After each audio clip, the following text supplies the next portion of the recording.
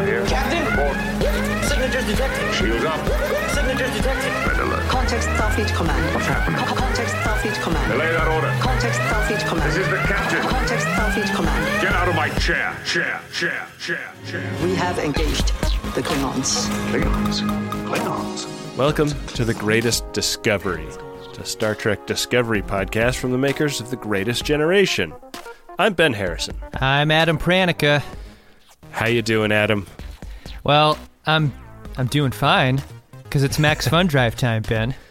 Oh, man. Max Fun Drive is the only thing that has given me life right now. I've been sick in bed for a couple of days. Oh, no. I don't know if you can hear it in my voice, but yeah, my sinuses were full of very evil substances. It's Max Fun Drive time, and it's sinus infection time for Benjamin R. Harrison. I get a yearly sinus infection, Ben, so I know exactly how you feel, though I'm not feeling that way at the moment. That sucks.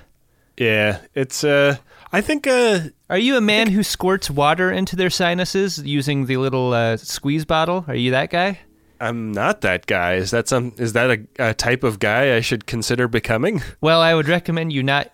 Look, I fucking hate I need to say this just by referring to anything close to this, but, like, we don't dispense medical advice, and I don't recommend you take any from me.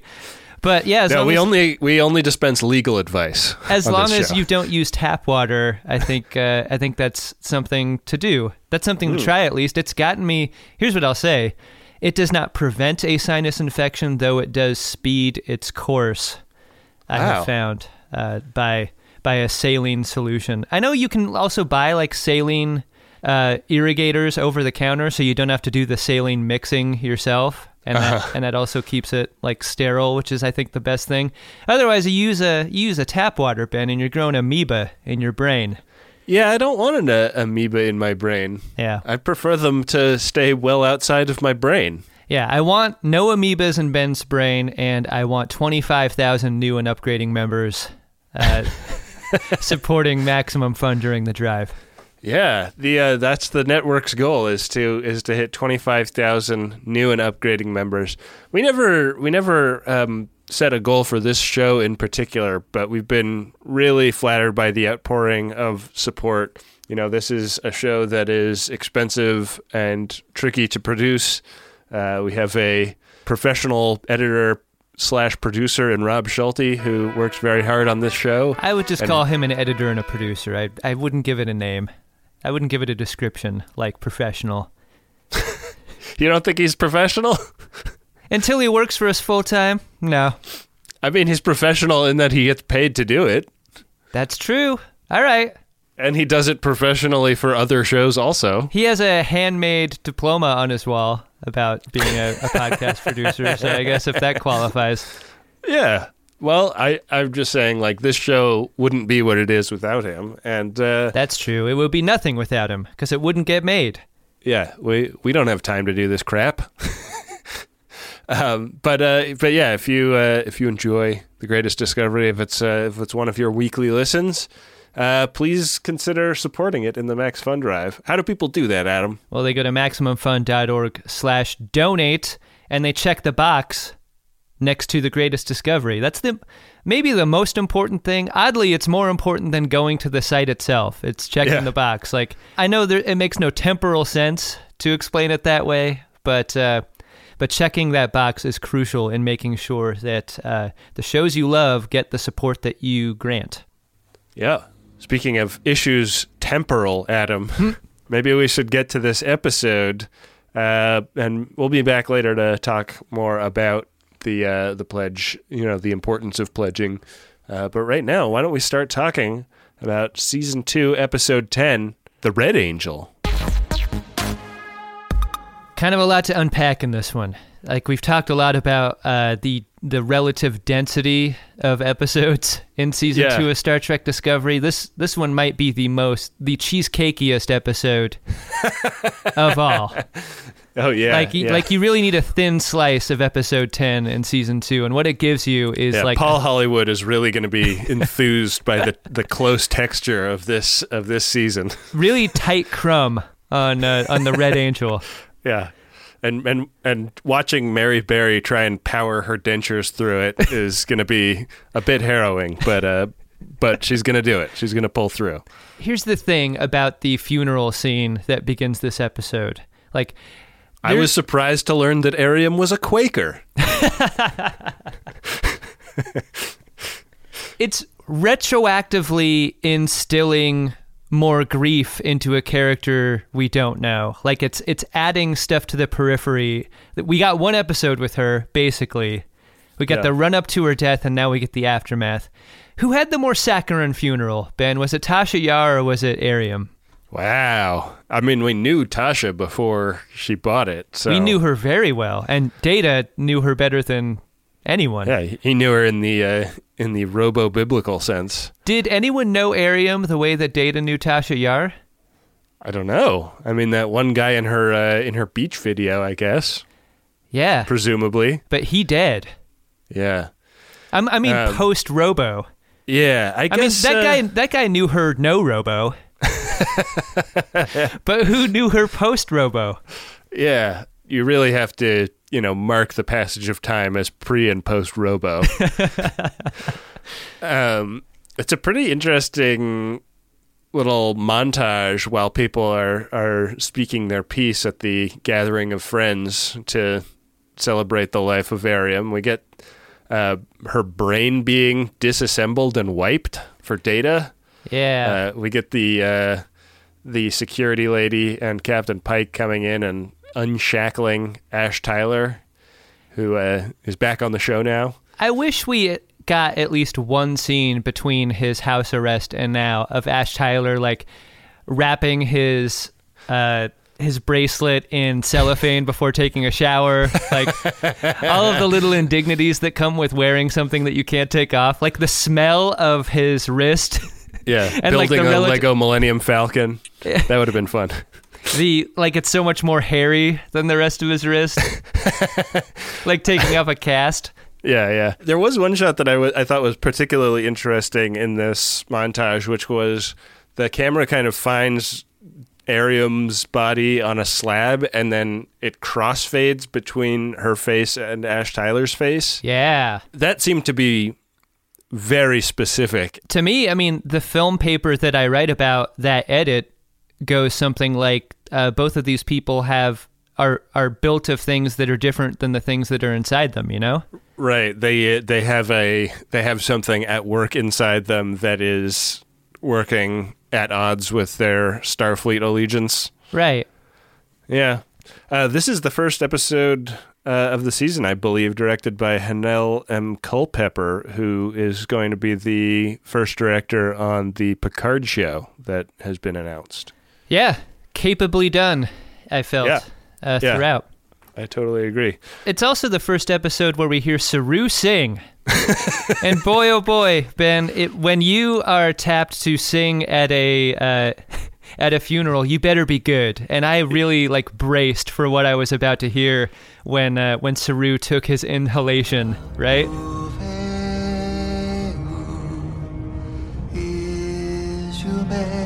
I thought it was really weird that we didn't see him singing for the first several stanzas of his song. Yeah.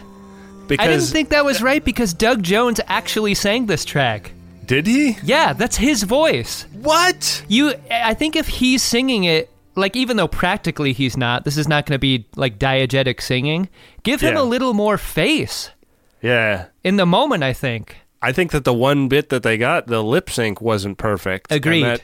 That kind of ruined it for me. I wonder assumed that they had some ringer come in and do the song. It makes me wonder if they rewrote the song after shooting and there was a reason why they couldn't show him for that reason, because there was no way it would ever match up. Yeah, it did seem kind of like something was getting covered up there. It's not it doesn't ruin the moment or anything. Not at all. It was a little distracting, and I sat up in my chair both times I watched the episode. Yeah. Everyone gets a little moment to eulogize Ariam, and that's sweet to see. I really liked Detmer's comments a lot, but I thought they were a little awkwardly phrased, a little on the nose about what it's like to be partially robo and and how Ariam made her feel okay about that. The sentiment was right, but the dialogue was wrong. Yeah. I think that what's weird about it is the use of the term augmentation, which means like improvement. Yes. You know? Yeah. Like, I guess it's especially weird because like the main way we use augmentation in like contemporary language is when we refer to breast augmentation or like butt augmentation. Right. So yeah, those are the only two I'm even aware of. I mean, you can get like calf augmentation. Yeah. Well, Ben, I mean, Ariam did have augmented breasts. We know that from the schematic that was behind her dead body. Yeah, we should see the MRI of Ariam. One thing I wanted to call attention to, Ben, were the pallbearers for Ariam's casket. It was Owo, Reese, Bryce, and Nilsson, which was the first Ariam actor, Sarah Middich. Yeah, there's a moment later in the episode where she comes on the bridge to replace Ariam, and it is so weird. Like, there's like a moment where everybody like processes the awful feeling of a new person coming in to fill the chair of somebody that they just lost and loved, but it's the same actor that played that character last season. I kind of like in real life, I really love the move that Sarah Middich did in order to bail out of the character before she died and then reclaim the position that she took on the bridge. She really like Game of Thrones her way back into... That's some cold-blooded shit, Sarah Middich. I respect it. Game recognized game. They shoot that so wide, though, that unless you're really looking for it, I think it's easy to miss. But she's the only crewman with the blonde ponytail, and that made it pretty clear to me at the time. You think they're close enough to the Matara Nebula to shoot the casket into it? Like, is that where it finally goes? That's what I believe. Wow. So the entrepreneur is flying through that while it's getting shot at by the Reliant in Star Trek 2? Yeah. Wow. So the funeral breaks up, and Burnham and Ash Tyler wind up on the elevator together, and Burnham is kind of like Tyler is attempting to console her, and Burnham is still ripshit pissed at him and kind of making the case that allegiance to Section 31 has tainted him in a way very similar to being Voke tainted him in the past. Yeah. It's taint on taint, isn't it? Yeah. So she really resists any, like, she cannot be vulnerable around him. She cannot let her guard down because the like being associated with Section 31 causes her to hate him because of what just happened with Ariam. And we get like a little McLaughlin group. Issue 1. They're talking about like what happened with that space station. The space station's destroyed. Like they've reformatted all of Section 31's ships and reset them to factory settings. So they're pretty sure that the AI that the future AI of Control that has been coming back through the Red Angel's wormholes to start this process is contained, but they can't be sure that it's not like lurking somewhere. The way that it lurked within Ariam, right? Right, and that's why they erased Ariam's memories, right? Like, yeah, because it was in there too. Yeah. One interesting thing that happens in this scene is, like, for as pissed as Burnham is at Ash, she takes a moment to apologize for the mistaken identity, right? Right. But he understands, too. Like, that's kind of a tension that's sort of a burden that Ash carries throughout his life on this show, right? It's always shit gets put on him, but he understands why, and he rolls with it. He's like me in a lot of ways, Well, if he were like you, things would actually be his fault. Yeah, I guess I'm more like Michael Burnham than Ash Tyler. Right. So the other thing that comes out in this meeting is like Tilly runs in and does a bunch of Tilly stuff and then explains to everyone that she's found some fragment of information in Ariam's memory that leads her to believe that the Red Angel is in fact Michael Burnham. Dun dun dun. Hold on, I'm just reviewing the predictions that I made several episodes ago, and just putting a check next to that one. I feel like none of my predictions are coming right.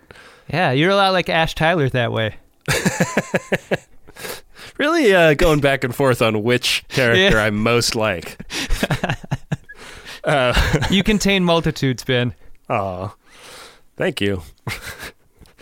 But yeah, so Culber actually gets the gig of analyzing this bioneural signature, and he is just as convinced as Tilly is.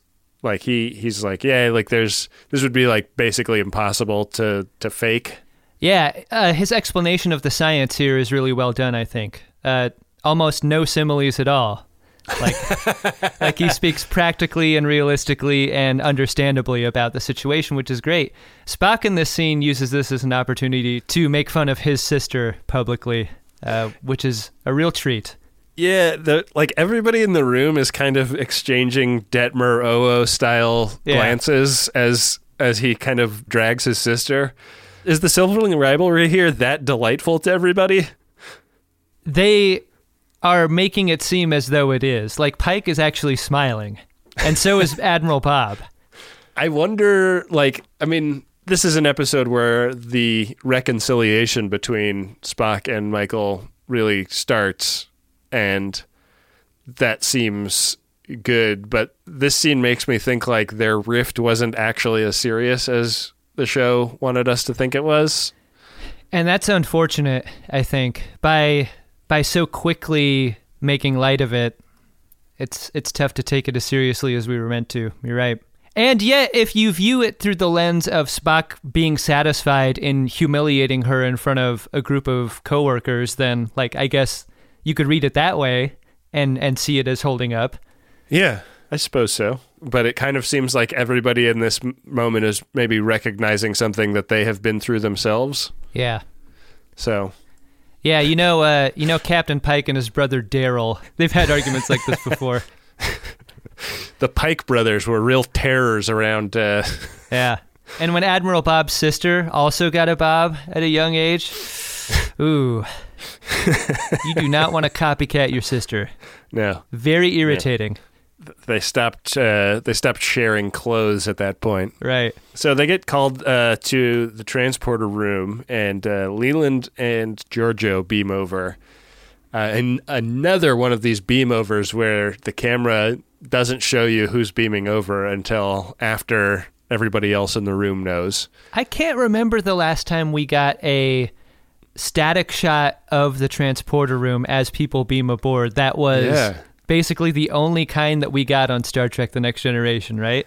It was really distinctive about this show. And we were talking, I think in the last episode, about just the satisfaction we get from the shot of the ship being in orbit and then pulling out and going to warp.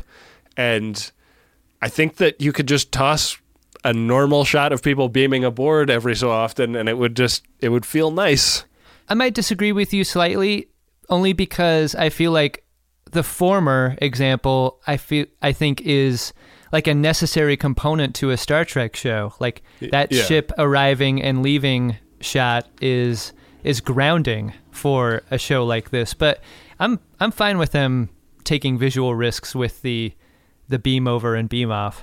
Yeah, I just think that in this particular scene, it doesn't actually add anything to it. Whereas the scene where the science officer beams over and the camera is next to his ear so that we see it's not Spock. It was actually doing something with that. I think this episode was a little less flashy than some of the ones we've come before it. Yeah, I don't know if I'm getting used to the flash or not, but I kind of feel like that's true. No, I think you're right about that. Less upside down transitions. Yeah. I'm cringing already. Giorgio and Leland have arrived to propose a solution to the problem. They want to trap the Red Angel. They've really leaned into the S&M aesthetic of Section 31, especially with Giorgio's getup in this scene. I think Spock is telegraphing his interest in that lifestyle as well, because he's in all black also. A lot of real kinksters on this ship. We find out in a meeting afterward that the Klingons were the first to research time travel, and so began a temporal arms race. Yeah, and the Red Angel is an invention of Section 31, an anti-Klingon time travel project. I thought it was interesting that Ash Tyler was in the room for this discussion, because it seems like he wasn't privy to this beforehand, right? I kind of felt like the flatness with which he delivered his line about, confirming a suspicion that the Klingons would have destroyed humanity before emerging from the primordial ooze was said in such a way that, like, that was obvious to him and just as obvious as the rest of what was being said. So, I don't know, questionable for sure. Yeah. Must have been, like, I want to see that like, research station with a bunch of Klingon scientists, Like, what do you seek? Time travel! The gauge of syringe in a Klingon medical facility has got to be massive, right? It's got to be like a... The only people using serrated hypodermics. Yeah. There is nothing that anesthetizes in a Klingon medical lab, right?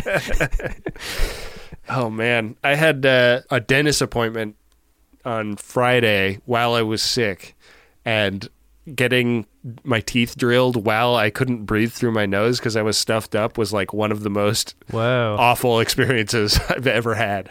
You were snot-boarded. Yeah, it sucked, man. But fortunately, they did use anesthetics on me. So you did not go to a Klingon dental facility? No. St. Kales Dentists Facility. So the suit that Section 31 designed was about to be tested when it was destroyed by these Klingon spies, and that is the end of the story that they tell. What they need to do going forward is to find a pattern to the jumps in order to predict when the Red Angel will appear next. And at this point, I'm starting to understand that there's like the Red Angel is being chased by the future AI, because like the moment that the portal remains open when the Red Angel appears is like a very dangerous moment, right? That they need to guard against. The AI is squirting its evil signal through that opening, and unclear on, like, at this point if the Red Angel is working in concert with the AI or what. Right. Georgiou and Burnham have like a little chat in the hallway where Georgiou is kind of putting Burnham onto Leland's scent. We've seen this kind of planted in an earlier episode where Georgiou has implied that Leland is to blame for the death of Burnham's parents, and now Burnham knows that, like, Georgiou doesn't tell her that, but she basically says, like, you better shake the Leland tree and see what falls out of it. We're fairly certain that Leland's scent is Old Spice and leather, right? Yeah. You ever walk into like I keep using mall analogies. I don't know why, but like the store in the mall that's just your way, Adam. That sells nothing but leather jackets. Yeah. That's how he smells. He smells like a leather jacket store. Are you a leather jacket man? No, I am not. I can't imagine wearing a leather jacket. I just got my first denim jacket. The first denim jacket I've ever owned. I got. I saw you in that. You look very handsome in that jacket. Thanks, man. Yeah, that's a good one. I've got to break it in. Clearly, it feels like wearing the box to a record player or something. Oh yeah, I recommend taking the hanger out before you put it on, Adam. That's just my posture, Ben. I've told you that over and over again. I've got James Caan posture.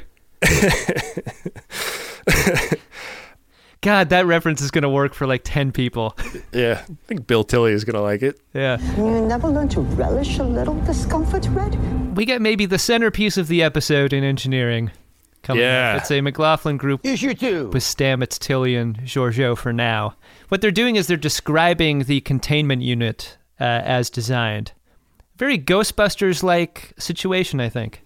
Yeah, there's some technobabble that needs to be gone over in terms of how you get to a situation where you can safely grab the Red Angel before she goes back through her wormhole.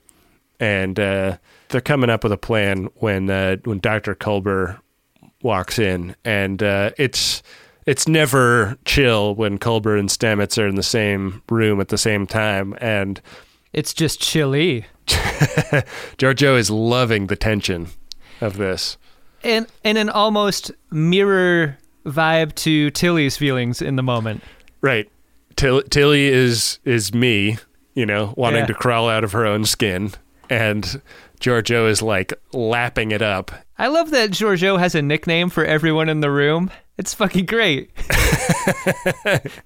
I know. She asks Tilly who raised her, and Tilly starts like oversharing about that. Yeah.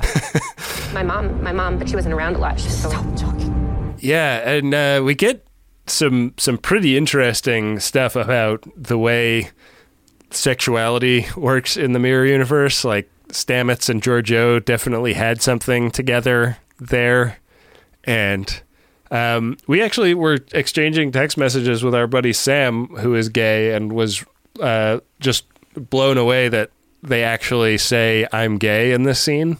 Right. Like saying the words being a brand new thing to a Star Trek show. Right. And that like that had a ton of meaning for him. And I mean, it definitely stood out to me when I watched the episode, but I was really happy to hear from Sam that it was like good and affirming for him to see that in Star Trek. It's like in such a weird scene where like Giorgio is calling Culber Poppy, and like it really like kind of enjoys the discomfort of the scene. Like the scene enjoys its own sense of discomfort in the way that Giorgio is enjoying it. When Culber states his and Stamets' sexuality, it almost goes without saying, given that he's dressed like Karl Lagerfeld. RSVP. Yeah. Here's another thing I want to say about this scene. Like, for as affirming and good as it is for this representation to occur in this moment, Giorgio is doing a fair amount of, like, she's basically telling Stamets that she could turn him. Yeah. And that there is a hostility in that is a little uncomfortable, right? Like, it's not all good in this scene, for sure. The human resources department is going to have some major concerns about the way she is interacting with her coworkers in this scene. Yeah. But yeah, so Culber was looking for Admiral Bob, but instead is just like left there with Tilly and Stamets. Also, fuck you, Culber. You know where Admiral Bob is. Like, you didn't just accidentally go to engineering looking for her. Like, everyone knows where everyone is on the ship. Yeah. Maybe the storyline in this episode that strains credulity the most is that, like, 2 scenes 10 minutes apart are about Culber looking for Admiral Bob. And the fact that Culber thinks to look in Admiral Bob's quarters last is being... Yeah, well, she's always the last place you look, Yeah. But maybe it shouldn't be so simple. But you gotta have this scene in the Ep, Ben. Like, I feel like in many ways they started with this scene and worked outward. Yeah, I think that's definitely possible. Are you feeling confident still in your prediction that Stamets and Culber don't get back together? Yeah, Honestly, I still am. I don't know if the show is willing to keep them apart, but I feel truly that what is right is that they remain apart. Whoa. Fuck. If that scene wasn't uncomfortable enough, the next scene is Michael Burnham extracting the truth from Leland, and the truth being that her parents were like some kind of high-flying, super secret research scientists for Section 31, so secret that Michael Burnham didn't even know about it as a kid. I love how pissed off she is that she didn't realize her parents were in the CIA as a kid. Like, why would they tell me about that? 8-year-old Michael Burnham? Like that would ever happen. I mean, yes, but also like emotionally probably true to like as an adult find out that your parents had a dark secret like that and have it, like you only have childhood associations with your parents. So the like idea that they would be lying to you about something like that would be tricky to incorporate into the way you think about them. Right. And yeah, the deal was that they built, specifically Michael Burnham's mom built the Red Angel suit, and that they had like procured a time crystal, which is a thing that we learned existed in that Harcourt Fenton Mudd episode. Right. But it was a Klingon time crystal, so the Klingons came looking for it and killed everybody. And, it was very sharp. That's how you know. It was the Klingon version. It was pointy. Yeah, and wider gauge than is strictly necessary. And there were 2 offshoots of it. But Leland was like young and ambitious and careless and got people killed, and has apparently lived with some regrets about this episode. But Michael Burnham does not feel like he's sufficiently regretful, so she punches him in the nose, once for mommy and once for daddy.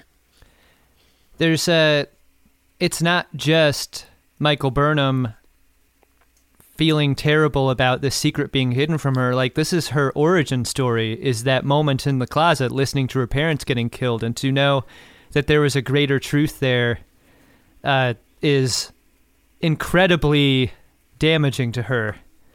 Yeah. Like, she's made every choice in her life based on that moment in the closet.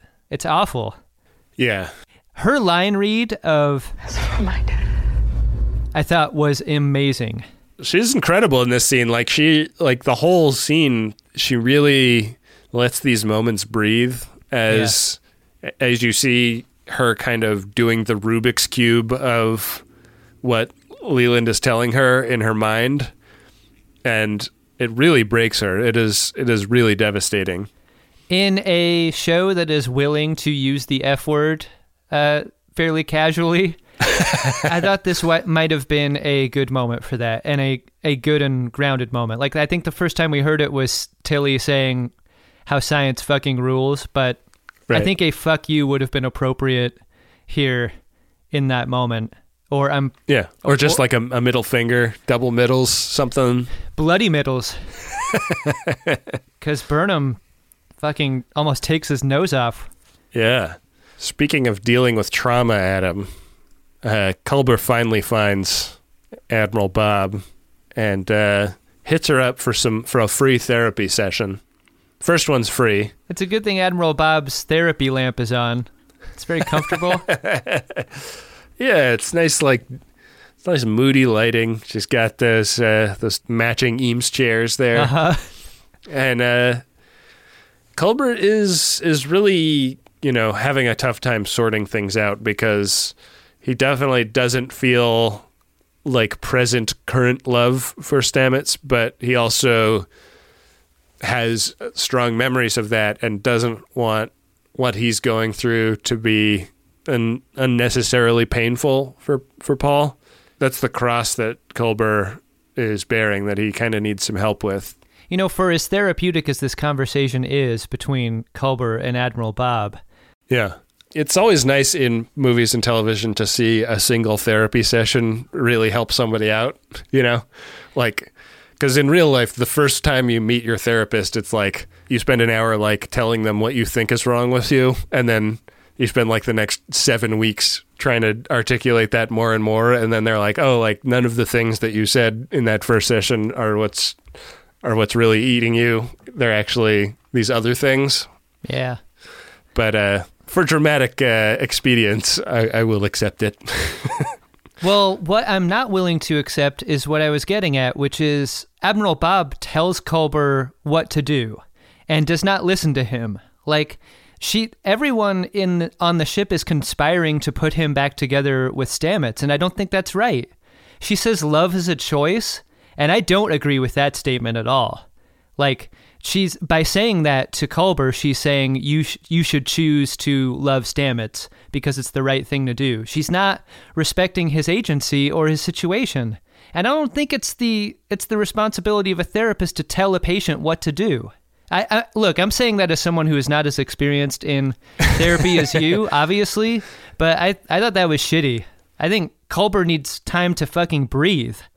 And even though he's there for help, I thought it was wrong for Bob to continue this conspiracy. I understand where you're coming from on that, but I do think I fall on the other side of the argument. Like, my experience with therapy does involve, to some extent, being told things that I can do to change my situation. And sometimes like, you get in the habit of doing things that are, stopping you from achieving your goals, and you're doing them out of habit, not because they're like the right thing to do. Mm-hmm. And I think that the subtext of what Culber is saying is that there is still some love and affection there, but he doesn't know how to express it or act on it in a way that feels authentic and real. And that's why I really like that final line where she says, like, the way you like make a road as you walk down it. I don't think she's saying you have to go love Paul per se. I think she's saying, like, you need to walk this road, and like nobody can really tell you exactly, what's going to happen.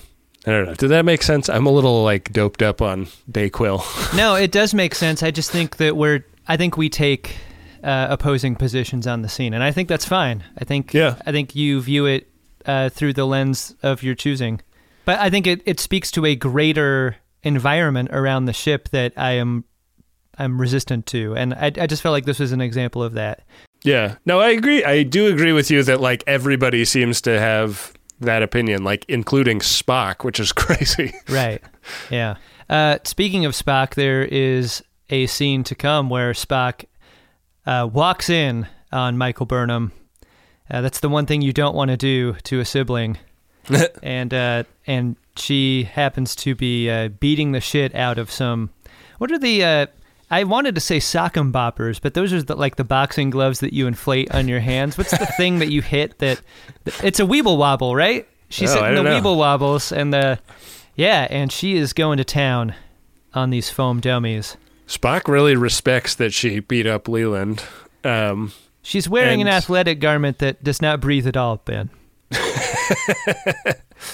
Maybe it's one of those things that you wear for like weight loss. She's going to put that in the wash, and all of its moisture-wicking properties are going to go away because you accidentally used detergent and you're not supposed to. Don't you hate that? That sucks. Yeah. You got to look at the tags before you buy the garment, Yeah. She really beats the hell out of this thing. Like, I really liked that the paint on it was like worn away and scuffed in places. Mm-hmm. I feel like that was a pretty interesting choice. Like, things tend to look very perfect and clean in Star Trek. Yeah. And the idea that this thing has seen some use and has some patina on it was cool. They come to an understanding together about how it feels to have their logical and emotional sides in conflict at the same time. And this conversation builds to a climax where Spock accepts her apology. Yeah, and she's apologizing for something kind of surprising, I think, which is for bringing her guilt and feeling of culpability for the death of her parents into his house. Like, she is imagining that what she was going through had a direct line to the way she treated him when she ran away.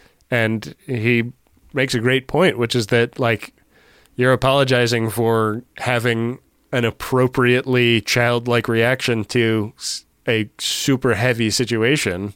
And while I, kind of reject the premise of it, I will accept the apology because I want to take that weight off your shoulders. I think this scene is one of the best moments of Sonequa Martin Green as Michael Burnham on the show. The moments after the apology is accepted is so subtly great. Yeah. It is so effective on her part.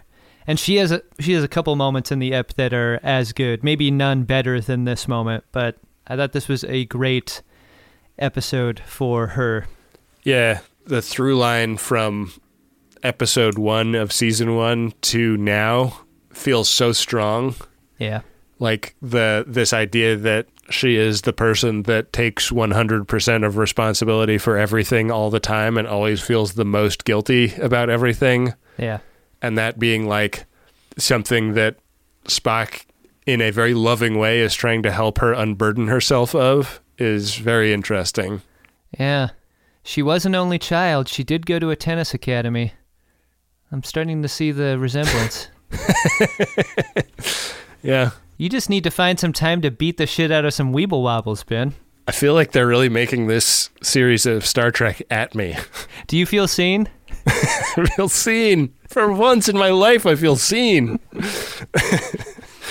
Spock sort of by the ways Michael Burnham at the end of this. Yeah. And the by the way is that he's figured out the reason, or he's figured out a way to predict the Red Angel's appearance. And he's like, you know how Ben thought that there were going to be hollow emitters when he was making predictions at the end of the last episode? Ben was wrong. It was weird that Ethan Peck just sort of turned to camera to deliver that.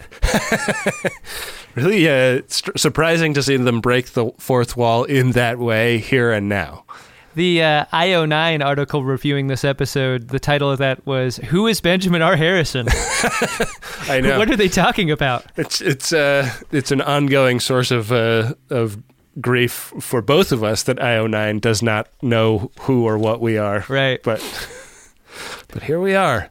Yeah, so the Red Angel appears outside of the Seven Signals only when Michael Burnham's life is threatened. And it's surprising that it took several days for him to realize this. Well, it's not only when it's when lives are threatened, but like when hers was threatened specifically, it did show up. So they figure out that if they want to make the Red Angel appear, they threaten her life specifically, and the Red Angel will show up. There's a great place not far away to threaten Michael Burnham's life, Ben, and that's Esau 4. It's the mining facility there. It's a planet that is a real dump. It's the they beam down and they're like, "Wow, this place is a dump." Saru's like, "Wait till you see the pool." Yeah. No water. But yeah, I guess the idea is that it will kill her over the course of a number of seconds or a minute or two, so the Red Angel will have an opportunity to show up. Because, like, they could just shoot her in the head with a phaser, right? Yeah, but that's not what Section 31 likes to do. I think you understand, finally, just exactly what kind of shit that they're into when you realize that there's a chair and some straps and some breath play that's going to happen. There's some nasty little kinksters. Yeah, Section 31. Club you really have to look hard to find.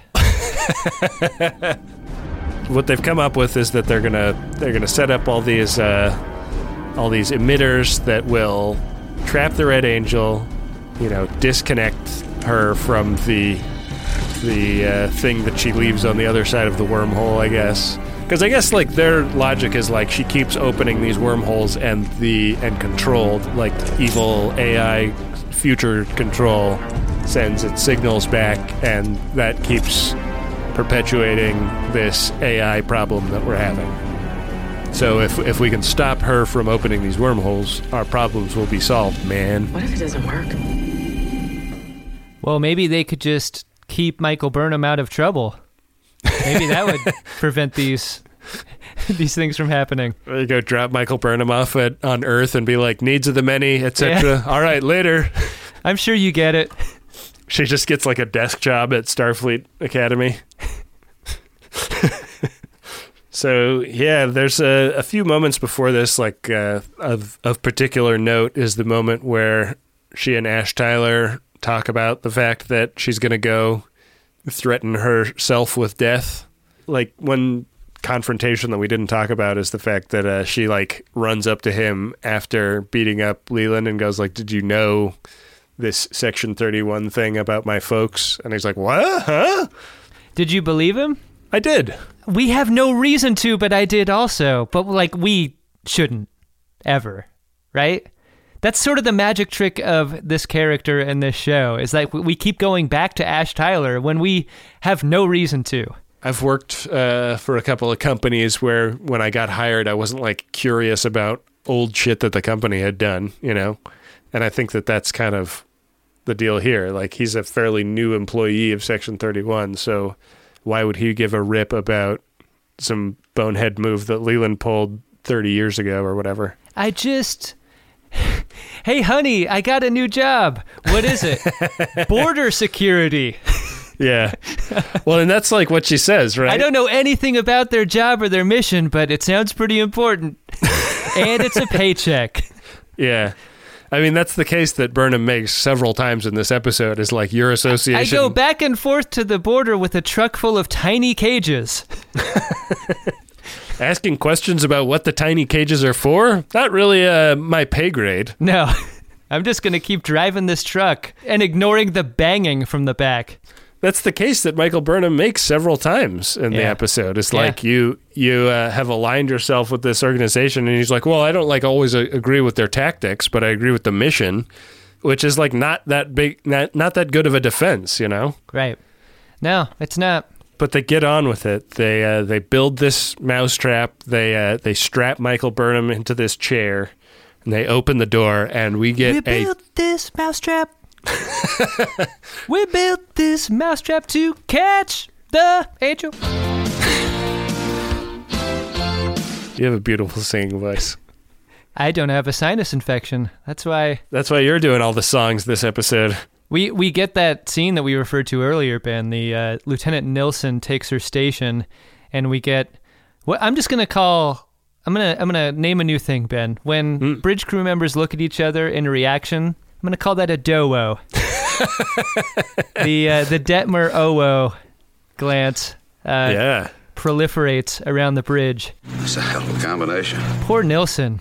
It's a tough first day on the job. They strap Michael Burnham in. She's the only one in a regular uniform. Everybody else is in a spacesuit. And they go close themselves off in a room that is not going to be exposed to the atmosphere of this shitty planet. And then they open the doors up, and fuck, this scene is rugged. The Last Temptation of Christ level depiction of Michael Burnham's agony was surprising to me. And she does such a compelling job that I noticed, for a show that usually shows a bunch of reaction shots to teach a viewer how to feel, they kind of dialed that back a little bit because Sonequa Martin Green was so scary in this moment. It is very scary. It is like it was uncomfortable for me both times to watch it. Yeah. I wondered why Pike didn't say, like, can you turn the audio down or something? Yeah. Variance was the safety word, and that does not get her out of the chair because Spock knows. Spock knows that it's instructional and not safety. Right.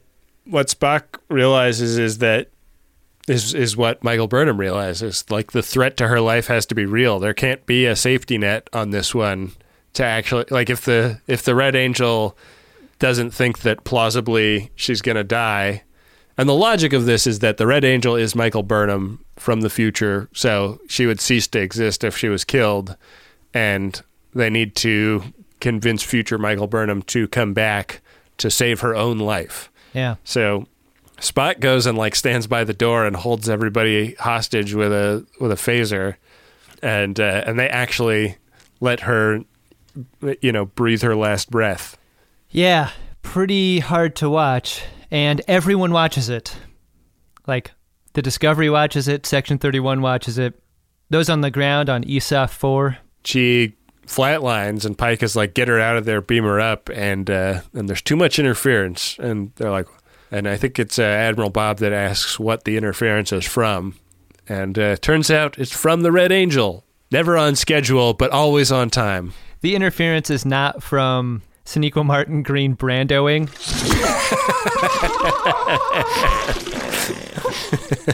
Like, Sonequa Martin Green does everything short of Brando in this scene. Oh, I wouldn't be surprised if she brandoed. I mean, they could have built something into that chair, you know? Yeah, like a hole. Yeah. That thing might be a toilet.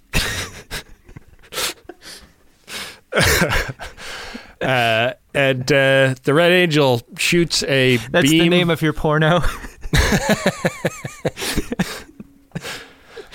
The Red Angel shoots a beam at her chest that brings her back to life.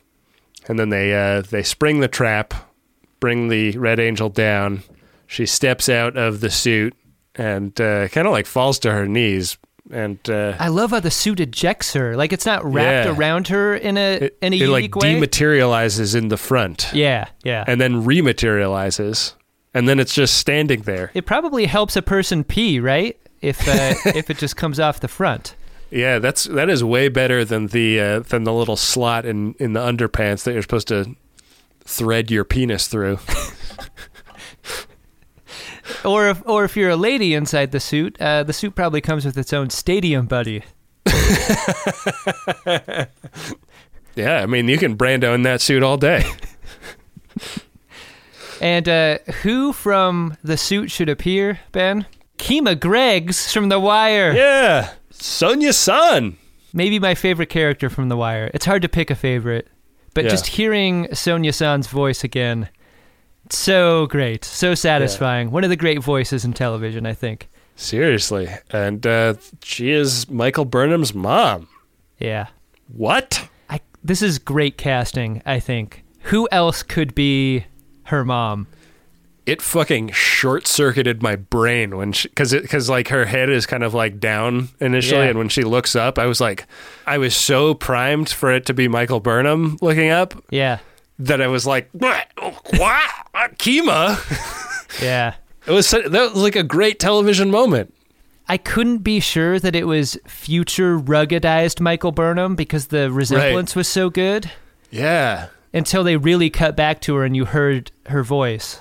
But I also like never would have said like, oh yeah, Sonia-san looks a lot like Sonequa Martin Green. No, I wouldn't have put that together either. It's the contextual element that totally sells it. Right. Yeah, it's wild. We should not gloss over the scene immediately preceding this where Leland is like trying to do something with his computer and it stabs him in the eyeball. It's a scene that will turn off a generation of people from an optometrist. Yeah, a lot of big television moments in the end of this episode. I don't know how anyone could get an eye exam and not think of this scene if they'd watch this episode. That is pretty scary. Why does Star Trek Discovery want us to see people stabbing themselves in the eye so much? I don't know. It keeps happening. Yeah. It's a very Star Trekian form of body horror. Yeah. Well, did you like this episode, Adam? Yeah, I really did. I mean, it seems like it's doing the 10 pounds of story in a 5-pound bag thing, but it somehow is able to keep containment. And the show has a mixed history of its ability to do that. Yeah. The reveal at the end was satisfying in its surprise. Like I am reflexively against surprises like this. Like I feel like it's manipulating or teasing the viewer, but I didn't feel that in the moment. I went along with it. Yeah. Which I think makes it a good episode. I think like everything led up to this moment, and I thought it did a good and satisfying job of it.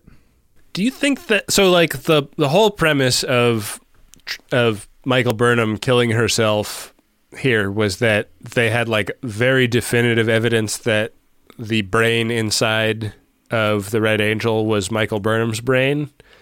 Do you think that the case is going to be that like that signature would be similar from mother to daughter and that's why they were confused? Or do you think that Michael Burnham is going to get in that suit? I wonder if there aren't multiple angels. One of the angels is the one that appear with the red signal, and the other one appears when Michael Burnham's life is in trouble. Maybe there are multiple wearers. Yeah. I could see that being the case. Because if you exist out of time, like I could totally see that being the case. I could see the case for there being multiple wearers also. If time doesn't exist, it means you have all the time in the world to create more suits or give them to people that you think should wear them. It's a crazy problem to wrap your mind around. Yeah. I think we can be reasonably confident that there's one time crystal. Yeah. I feel like time crystal is a very corny idea, but it's actually kind of smart to like limit the potential ramifications of the existence of this technology. You know what though? I'm actually going to say no, that can't be true, because if there were only one, everyone in the universe's resources would be brought to bear on that Orion market to take it back. And the story that Leland tells makes it seem like a pretty small Black Op in an ecosystem of many other Black Ops. Like, if I've got to believe that there's more than one. I'm going to say that. I mean, Mud had one. Yeah. So, yeah. Did they get destroyed at the end of that episode? I don't know. I forget. I feel like that set that from the Harry Mudd Short Treks ep was ESOF 4, when Mudd is walked through that space station in chains, and we were commenting on all the parking spaces for spaceships that we didn't get to see. Yeah. I think that's the same set, that long hallway. Oh. I don't know. That's what I thought. Oh, fun. They probably, yeah. I mean, there definitely seems to be like an industrial building set that they've used for like when they rescued Tig Notaro. Wasn't there kind of like a room that looked like that? Yeah. There's always like sparks falling from the ceilings, or it's like dry and bombed out looking. Speaking of Tig, I feel like Emperor Georgiou is the quip master when Tig is not around. And I hope we get a scene at some point where the two of them are quip battling together. I think that would be very fun. Wow. What about you, Ben? Did you like the episode? I did. I don't have much to add to what you've already said, but I thought it was very enjoyable, and I really loved the twist. I wonder if you don't get Sonia-san for that part, if it's as big a moment. Yeah, I wonder that too. You hope she picks up the phone when you make that inquiry. Yeah. Ben, this is not an original thought, but I did want to ask you this question before we got to the end. One of the questions I read online was, why wipe Ariam's memories instead of keeping them or giving them to a loved one? I think we know practically that the reason they did that was to destroy any potential for control to exist outside of their control. Like, I know control versus control is an awkward way to say it, but like the one way to ensure that it doesn't pop back up again is to destroy it. But I think that was an emotionally interesting moment that isn't given any time to breathe, because by destroying her memories, there's something to grieve there in that moment, and it's so clinical and without emotion that I think that deserved a little bit more. I think maybe cross-cutting it between the eulogy does that to a degree, but I don't know. Something about that sticks in my mind. Huh. I mean, I don't feel like it was said so definitively, like that there wouldn't necessarily be a thumb drive with the beach video on it somewhere. Yeah. They wiped her memory, but I don't know if they wiped every single thing that she ever remembered. So, I don't know. Yeah. Top of the morning to ya. This episode is brought to you by the St. Patrick's Day Shamrock Shavers, Manscaped. This year, don't just chase rainbows. Make your own pot of gold and groom your little leprechaun with the leaders in below the kilt care. I didn't make that up. That's actual copy sent to us by the great folks over at Manscaped, who make the shaver that I use downstairs on my little leprechaun. And I recommend it. It works great. Trimming the hedges in your Irish garden isn't just for below the belt. You can complete your look with their new signature Beard Hedger Pro Kit plus Handyman Electric Face Shaver. Everything they make is really good and high quality, and this new trimmer that they have comes with 2 interchangeable next-gen skin-safe blades. They've got one for a classic trim and a new foil blade to go smooth wherever your heart desires. So get 20% off plus free shipping with code TREK at manscaped.com. That's 20% off and get free shipping with code TREK at manscaped.com. This St. Patrick's Day, make sure your little hairy leprechaun is luckier than ever with Manscaped. I have tried so many meal services over the years. After all, I am a podcast host. And I gotta tell you, Factor Meals is my favorite. Why? Because I can go from what am I gonna have for dinner to eating a great dinner in exactly 2 minutes with Factor Meals. And don't sleep on their smoothies either. I got 6 of these in the box this week. Mango, tropical fruit, strawberry or banana. They're all amazing. They're like meal supplements I can enjoy while I'm on the go. Head to factormeals.com/Trek50 and use the code Trek50 to get 50% off. Again, that's the code Trek50 at factormeals.com/Trek50 to get 50% off. Back for another game. You know it. What's going on? Just one more week till Max Fun Drive. Hard to believe. It's been a heck of a year since the last one. We're now a worker-owned co-op. We raised $50,000 for charity last year. And we've added a bunch of awesome new shows. But do you think we're ready to do it again? Absolutely. Lovely new gifts are lined up. The episodes will be amazing. And wait till everyone hears the bonus content. Yeah, plus they know to go to MaximumFun.org/newsletter, so they're getting all the news. Oh, like that meetup day is on Thursday, March 21st. Then what's bothering you? Me? Oh, nothing. We're all set for Max Fun Drive to start on Monday, March 18th. I just didn't want you to see this coming. Check. What? Hang on. Most of the plants humans eat are technically grass. Most of the asphalt we drive on is almost a liquid. The formula of WD-40 is San Diego's greatest secret. Zippers were invented by a Swedish immigrant love story. On the podcast Secretly Incredibly Fascinating, we explore this type of amazing stuff. Stuff about ordinary topics like cabbage and batteries and socks. Topics you'd never expect to be the title of the podcast. Secretly Incredibly Fascinating. Find us by searching for the word secretly in your podcast app. And at MaximumFun.org.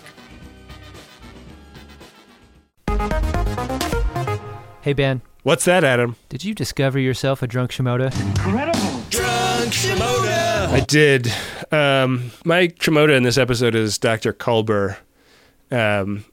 Both for the thing of looking for Admiral Bob for 20 minutes. And, like, you know, it's a little hard to tell how much time passes between the first scene and the second scene where he walks into a room looking for her. But I would imagine that it could be as much as, like, a day has gone by. I love the idea of, you know how, like, when you were little and you lost your parents in a supermarket, you just walk perpendicular to the aisles, like looking down everyone. It's not a good look for Culber to be like a lost child on the ship looking for Admiral Bob. He's smart, and we know he is. Yeah. But the other moment I wanted to call out is that scene where they've got Michael Burnham like breathing her last breath on the other side of that door, and Pike is like, "What the hell is going on down there? Get Culber in there to save her." And he radios back up to Pike and he says, like, "We can't because Lieutenant Spock is holding a gun to us," or something like that. And both times I watched it, it sounded to me like I heard it wrong and then realized what he had said. And what I heard it wrong as was Lieutenant Fuck has us at gunpoint. And very apt, I think, Dr. Culber. I love that they tilt over to Joaquin and he like bangs his controls and he's like, "I can't." Nice little callback to Wrath of Khan from the cool show. I like that. I like all the little callbacks. Good to see Jensen Scott getting work these days. Adam, did you have a drunk Shimoda? I mean, we make jokes a lot about the kinks that the characters on this show might have. Yeah. And I think one of the rules I think about a person's predilections is that sometimes sharing those with other people can be unwelcome in the wrong circumstance. Sure. I was not aware that Pike wanted to show everyone his breath play videos by putting Michael Burnham up on the screen unnecessarily, I felt. Like, on the one hand, I get it. Valued member of the crew, you want to keep a watchful eye over her circumstances. But wow, what I think a lot of people on the bridge wouldn't have given to just see like a heart rate, you know? Yeah. And it's fucked up that he's like kind of zhuzhing himself while it's going on. I think what makes me think that is the strength of Sonequa Martin Green's performance. If it's not 10 out of 10 or 11 out of 10, I think this scene goes by in a way that doesn't read as like emotionally hostile as it is. Yeah. But it's so tough because she's so great that I think the I think it makes the case for itself in a fucked up way. It's dark and amazing and hard to believe that it exists in a Star Trek show as it is. But the Shimoda choice itself is going to be Pike for, I hope, regretting that decision. I hope there's something in him that goes, really sorry about that gross out. I didn't think she was going to Brando.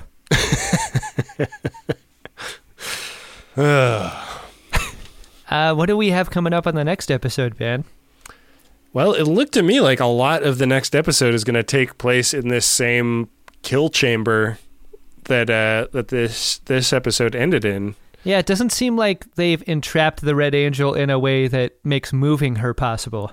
Yeah, so she's saying something about how time always wins, and we got some scenes of Klingons and like a bird-looking ship that I thought might be more flashbacks to the scene of Michael Burnham's parents being finger quotes killed. Right.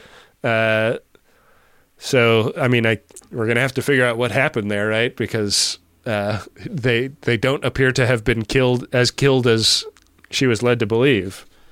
Less than killed. So yeah, I mean, it all went by pretty fast, but that's what I got out of the vasectomy that we were shown at the end of this episode.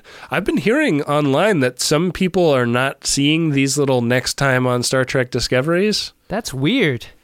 I've never not gotten them. Yeah, me neither. But it's like, I guess the streaming platform might be just like dynamically adding them to the episodes. Like, I don't know. I use the CBS All Access app on my PlayStation 4, so I don't know. I'd be curious to hear what people are using to watch it. Maybe if you're watching in a browser on your computer, it doesn't show it or something. Yeah, I would recommend watching them if you can. I think they're good little packages. Yeah, that's a good package. Speaking of, we have an episode package to deliver to Rob for editing. So yeah, we sure do. I think he's got some comments on his own, thanking you for supporting the show and him and his work here. Yeah, we really appreciate everything Rob does, and we really appreciate the folks who enable us to employ Rob, because we couldn't do this without him. So we'll let him take it away. This is the last pledge drive ep for The Greatest Discovery. So Thank you to everyone who has supported the show up until now. Thank you in advance for those who were going to turn off the show and immediately go to MaximumFun.org/donate to support it. Yeah, you have until March 29th to support, but do it right now so you don't forget. And we'll give it on over to Rob, who is waiting in his chair restraints. Yeah, we should probably close those doors, huh? Yeah. I do have a couple things to say, and I don't want to just repeat myself all the time, so I'm going to tell a little story, and it's going to be quick, because I tend to be long-winded and say extra words. I was working at a major media organization that had long hours, contract only, perma-freelance, quite frankly, a content machine. Not as much fun. And one day, I get a phone call from Benjamin R. Harrison, and he said, there's actually a new Star Trek show coming out. And I said, I'm in. Ben's fun to work with, Adam is fun to work with, this show is fun to work on, and the audience and listeners and everyone that supports the show makes it worth it. It's about what we're doing, the fun we're having, and the people that enjoy what we're making. It's great. And not only that, when you support through Maximum Fun, you get all of the awesome rewards that Ben and Adam have already talked about. So why not support a show you like on a network you like? I really, really appreciate all of the support. Thank you all. And remember, our theme music for this show and all of the interstitials come from the great Adam Ragusia. You can follow Ben on Twitter at BenjaminAHR, Adam is at CutForTime, and I'm at Rob K. Schulte. Make sure to use the hashtag GreatestDiscovery or GreatestGen when you're talking about the show on social media. And tell a friend. Get a donation buddy. Hold hands together while you hit donate. Right now, go do it. MaximumFun.org/donate.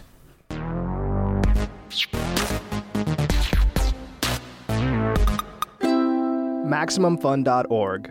Comedy and culture. Artist owned. Audience supported.